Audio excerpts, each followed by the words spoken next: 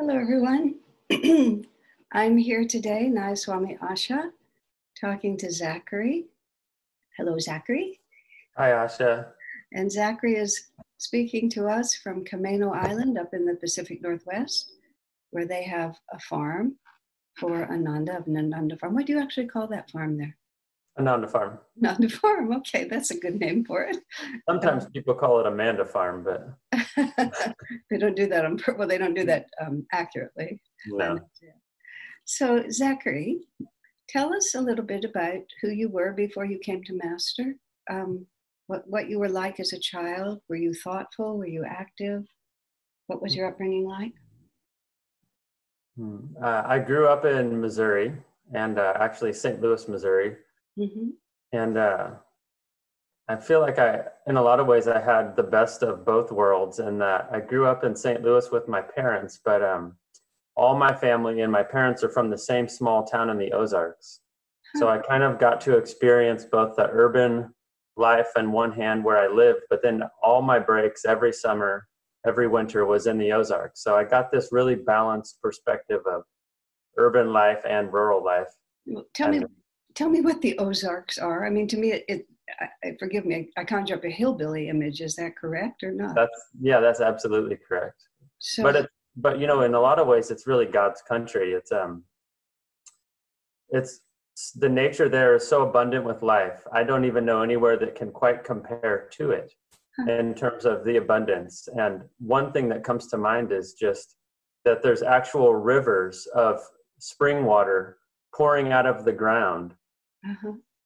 So these springs are the biggest waterways in the whole world of natural spring water. Just in the middle of the Ozarks, just here and there, you just drive up on them and there they are. So just those kind of things.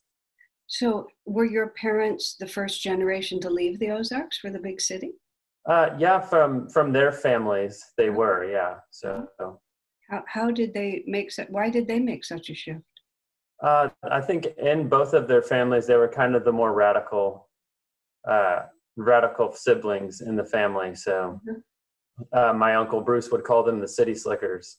So they were always kind of leaving, and even when they were kids, they were headed out and going to the other towns and going to see the Beatles when the Beatles came through and that kind of stuff. So they were the explorers. Yeah. For sure. Yeah. So did your parents, I mean, compared to their Ozarkian upbringing, they were radical. Were they radical in the context of St. Louis or not? Yeah, I would say even there they have their scene and they're just pretty radical people. So they're still good. My dad's always been an artist. And then in the last 10 years or so, he took up gardening. And if you can imagine some incredible art garden fusion that's just full of thousands of flowers, that's what his yard looks like now. So I got exposed to a lot of interesting things through my parents from a young age. So how would you describe yourself as a child? What were your interests? I like sports. My favorite thing to do was to be in the country.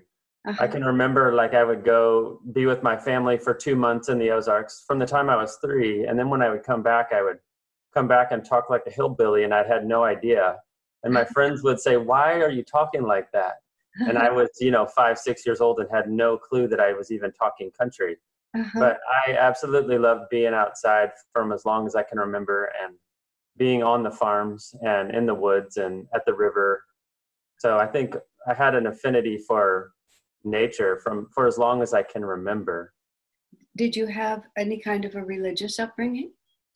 In that sense too, it was really balanced. My dad was a professed atheist.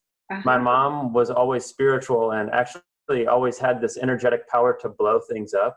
So she would flip light switches and always was blowing the lights in the house. And you're saying that rather casually. My mother had the energetic power to blow things up, like houses and cars, or like microwaves and televisions. And for as long as I can remember, she could always just touch things, and some kind of energy would come through her that would explode things. So. That sounds like an expensive quality somehow. It was strange, but it was actually normal in our household. We were just not surprised at all anymore.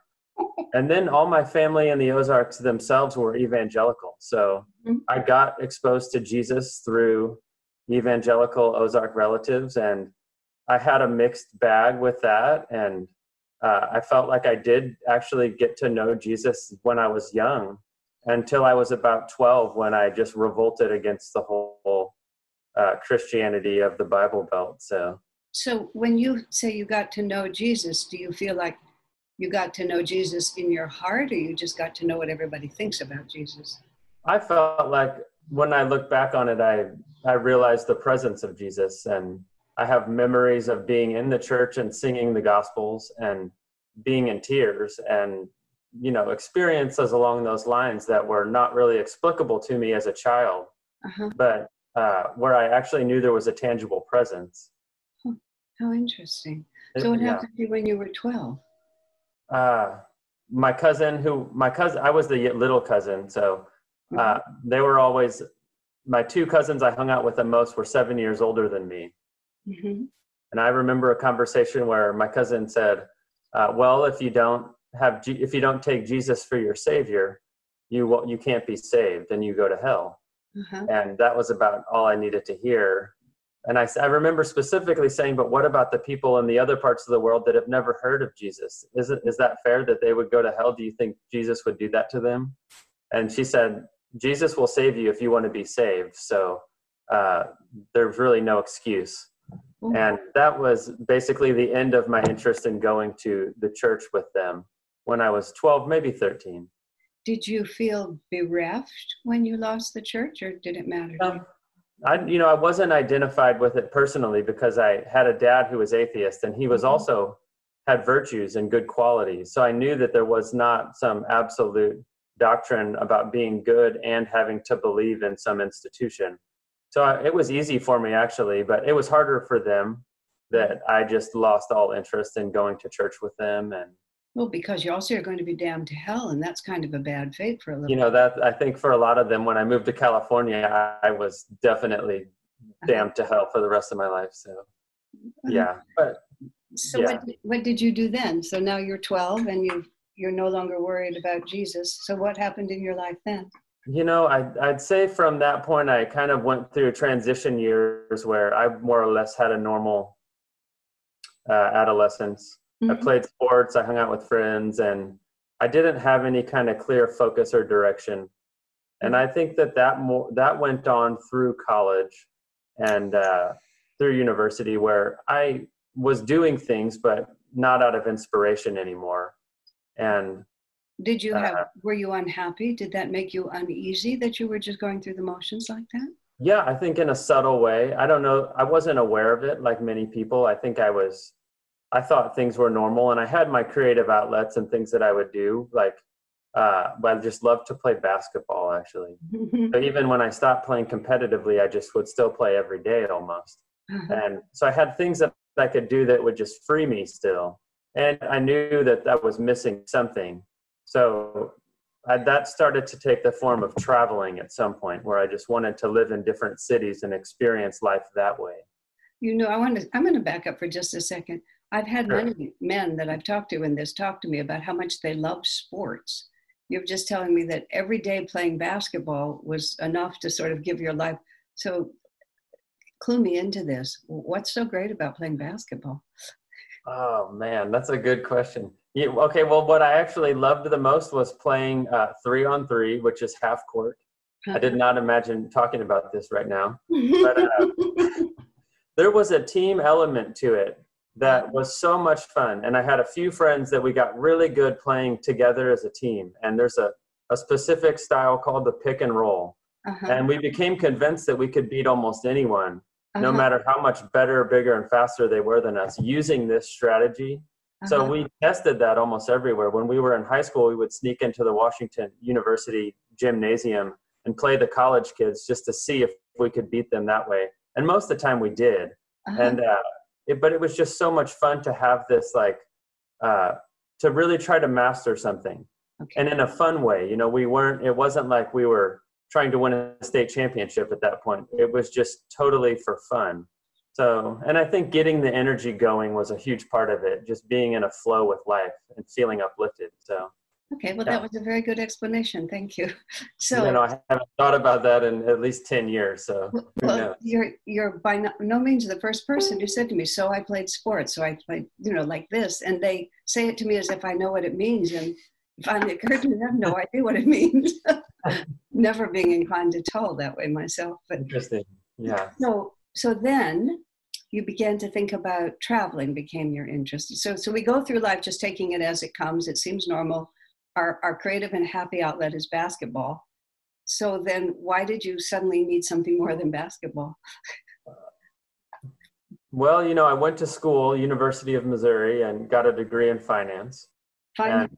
school always came relatively natural to me in the sense that I didn't really ever have to focus very hard to, be a straight A student and just get through it. But it also it never held me. So I never felt really like school was my home either. I never felt any direction there. Right.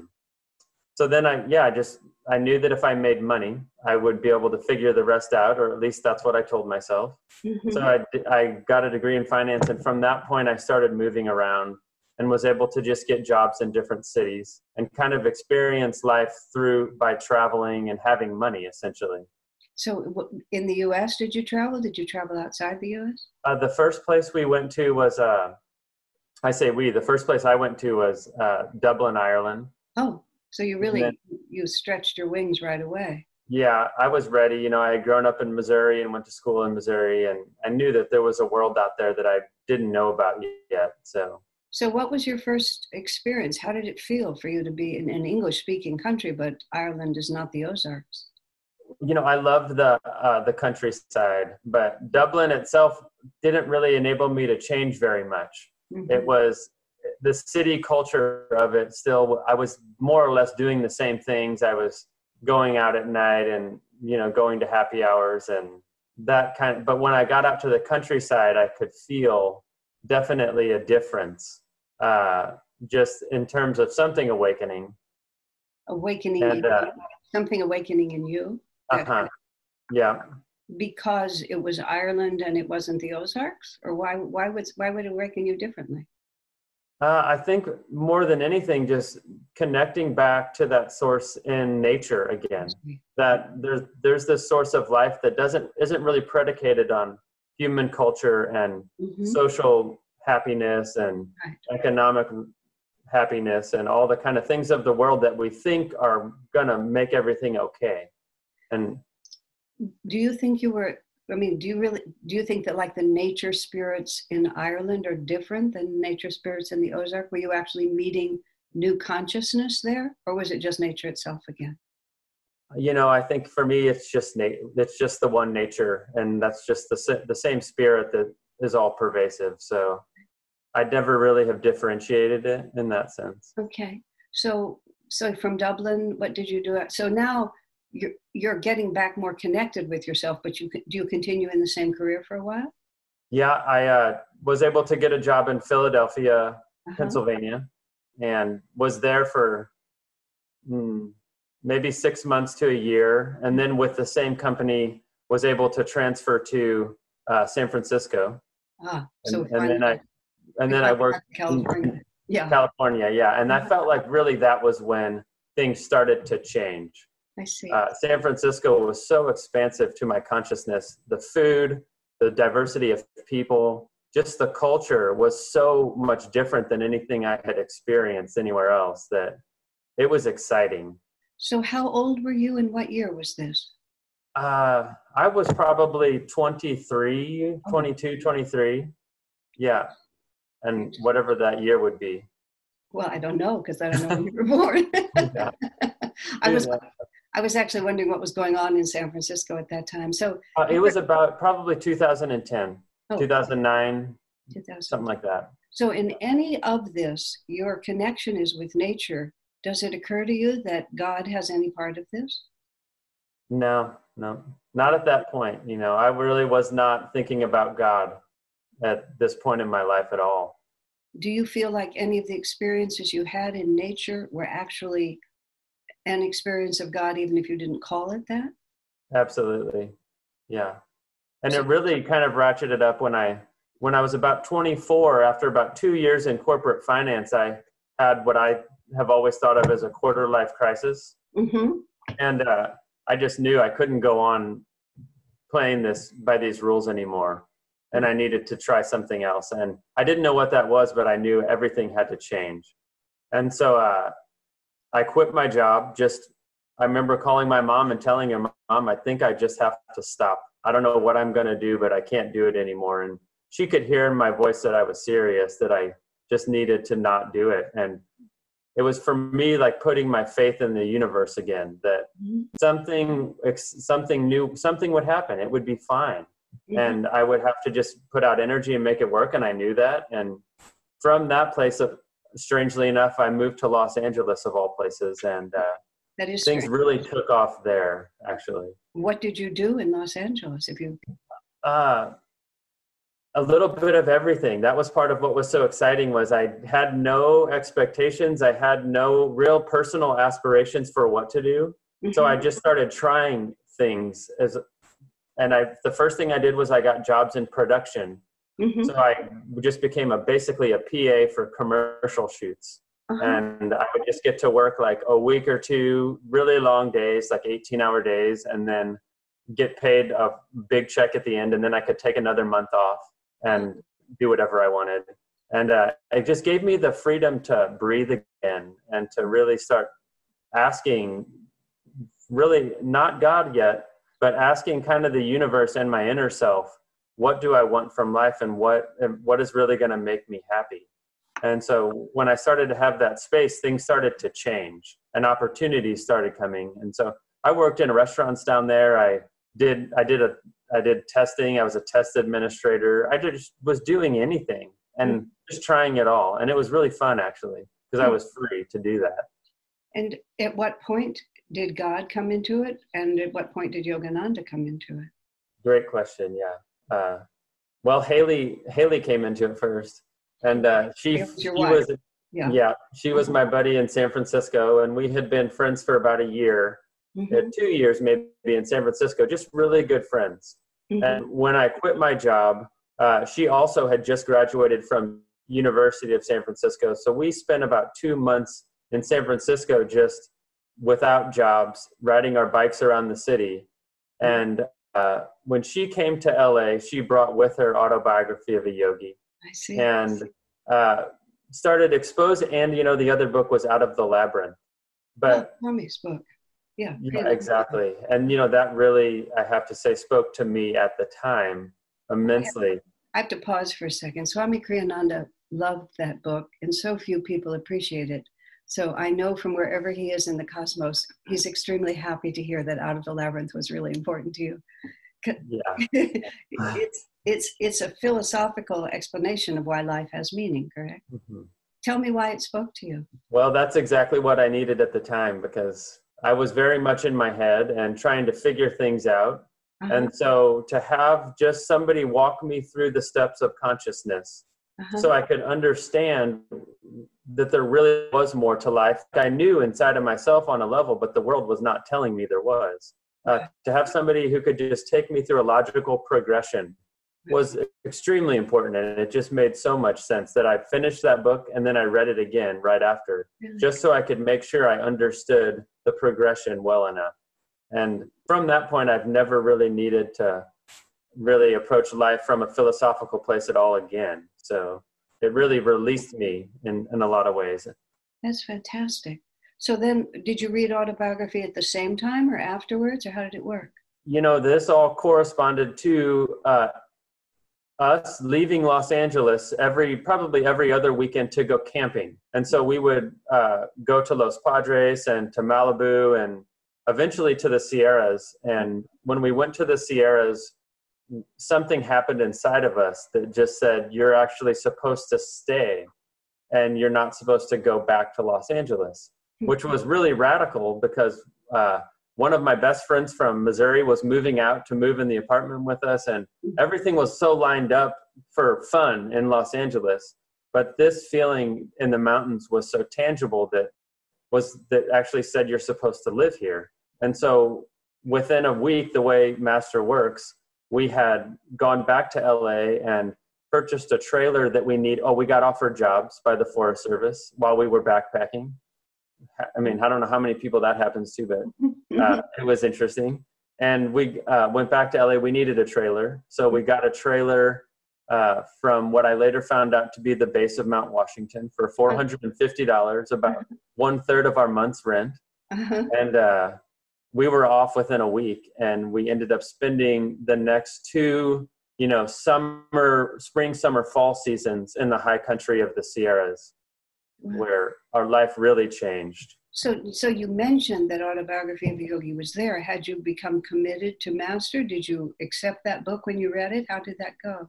That was really, the mountains started working on us, and we had Autobiography and Out of the Labyrinth with us. And it was really from that point that I would say we were aware of Divine Mother. And that was what we would often say, because we knew we weren't really making the choices anymore. It was clear that something was taking us places and introducing us to people. And we had teachers in the mountains. And one of them is still one of our great teachers to this day.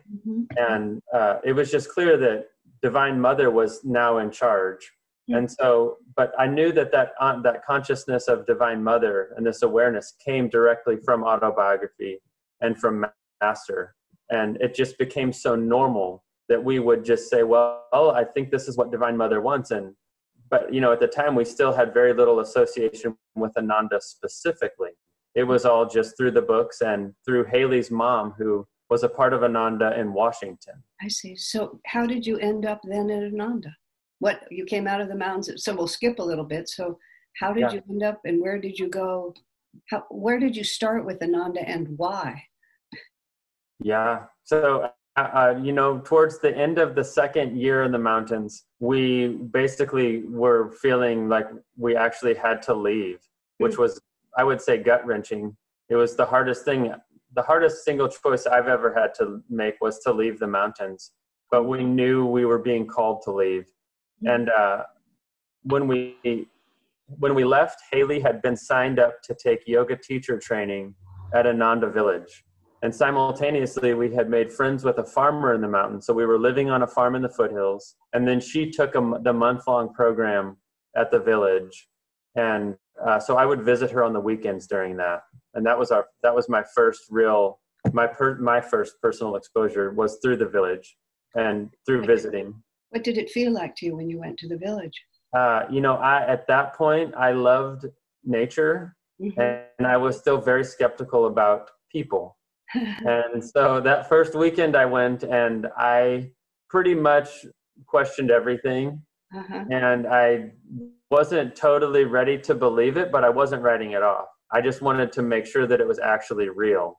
And so I went and I experienced it the first weekend, and I had a lot of questions.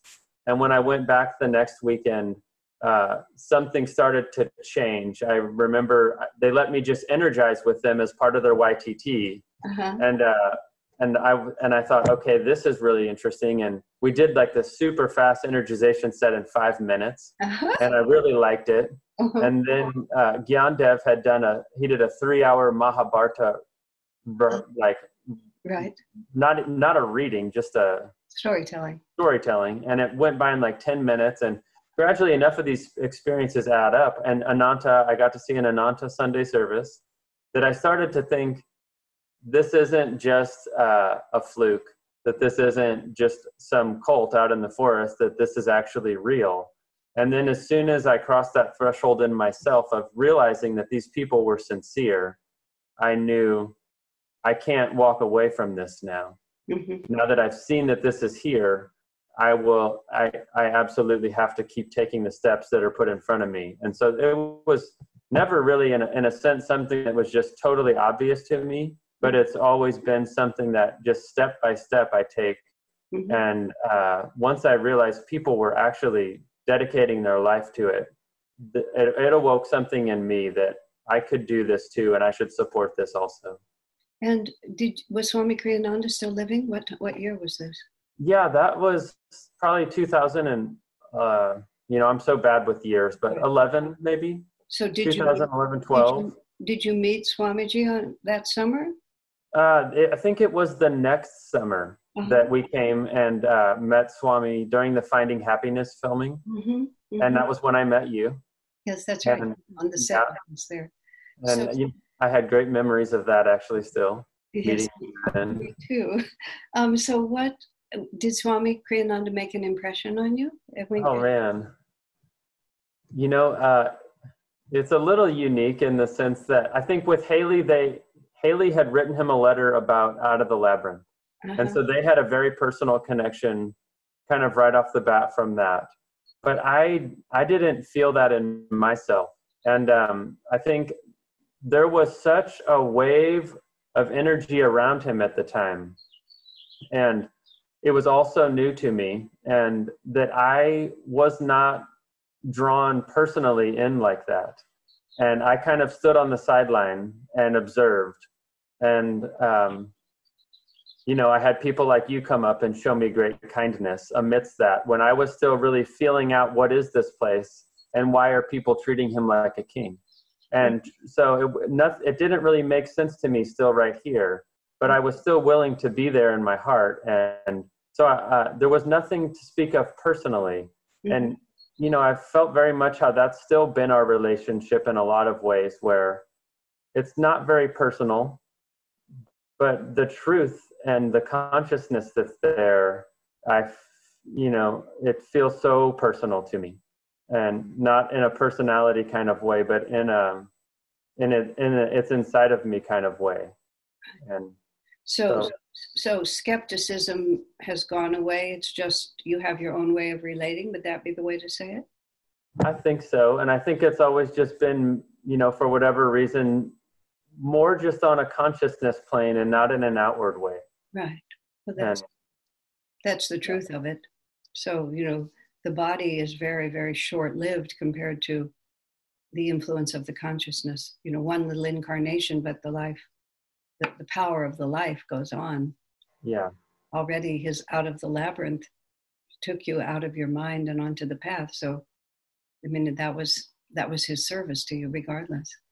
Yeah. Absolutely. Yeah. And that book was a huge effort on his part with deep commitment. He was thinking of you. Yeah, absolutely. And I feel that in your book too, you know, just how closely connected I feel to him through the thoughts and the feelings that he put out there for all of us, but not necessarily in a personal, you know, I know Swami kind of way, but in the universality of what he shared for everyone. It's like there's not much separation that I feel in that sense. Well, that's perfect, because that's his self-definition. The other was so superficial, it didn't make any difference. Everybody has to have a personality, but it's the consciousness. So I'm going to have to wait to the end right now, because we only have a few more minutes. So how did you end up at Ananda Farm on Camano Island? Well, you know, that was just another Divine Mother thing. We absolutely knew we were supposed to be farming, which, you know, I have a degree in finance and Haley's got a degree in philosophy. So I guess that made two farmers. Right. And the dominoes literally just fell all the way up to Washington, where we talked to Glenda, and that's Haley's mom. And she was a part of a group of about 20 investors who were trying to pool money to buy land to buy a farm. And so we came up here and we met Hriman and Padma and immediately had a great rapport with them. And, you know, it was just written, and everything has been a process. So when I say that it was written and it was Divine Mother thing, it's not to say that it came easy or there wasn't growth along the way. It's just to say that when I look at it, it was just also clearly the next step. And so we were able to help find the property on Camano with the group here, and we moved here in 2012. 2012, that long ago already, 8 years. Yeah, this is the 8th year. Amazing. Well, there's a great deal we could talk about farming, and maybe we will at another time, but I think this is the story that we can tell today. Great. Thank you, Zachary. That was exceedingly interesting. Oh, good. I had no idea. From finance to farmer is who you are. Something like that. Who would have thunk? What an interesting multitude of experiences, my friend. Well, God bless you, and God bless all the good work that you're doing. Thanks, Sasha.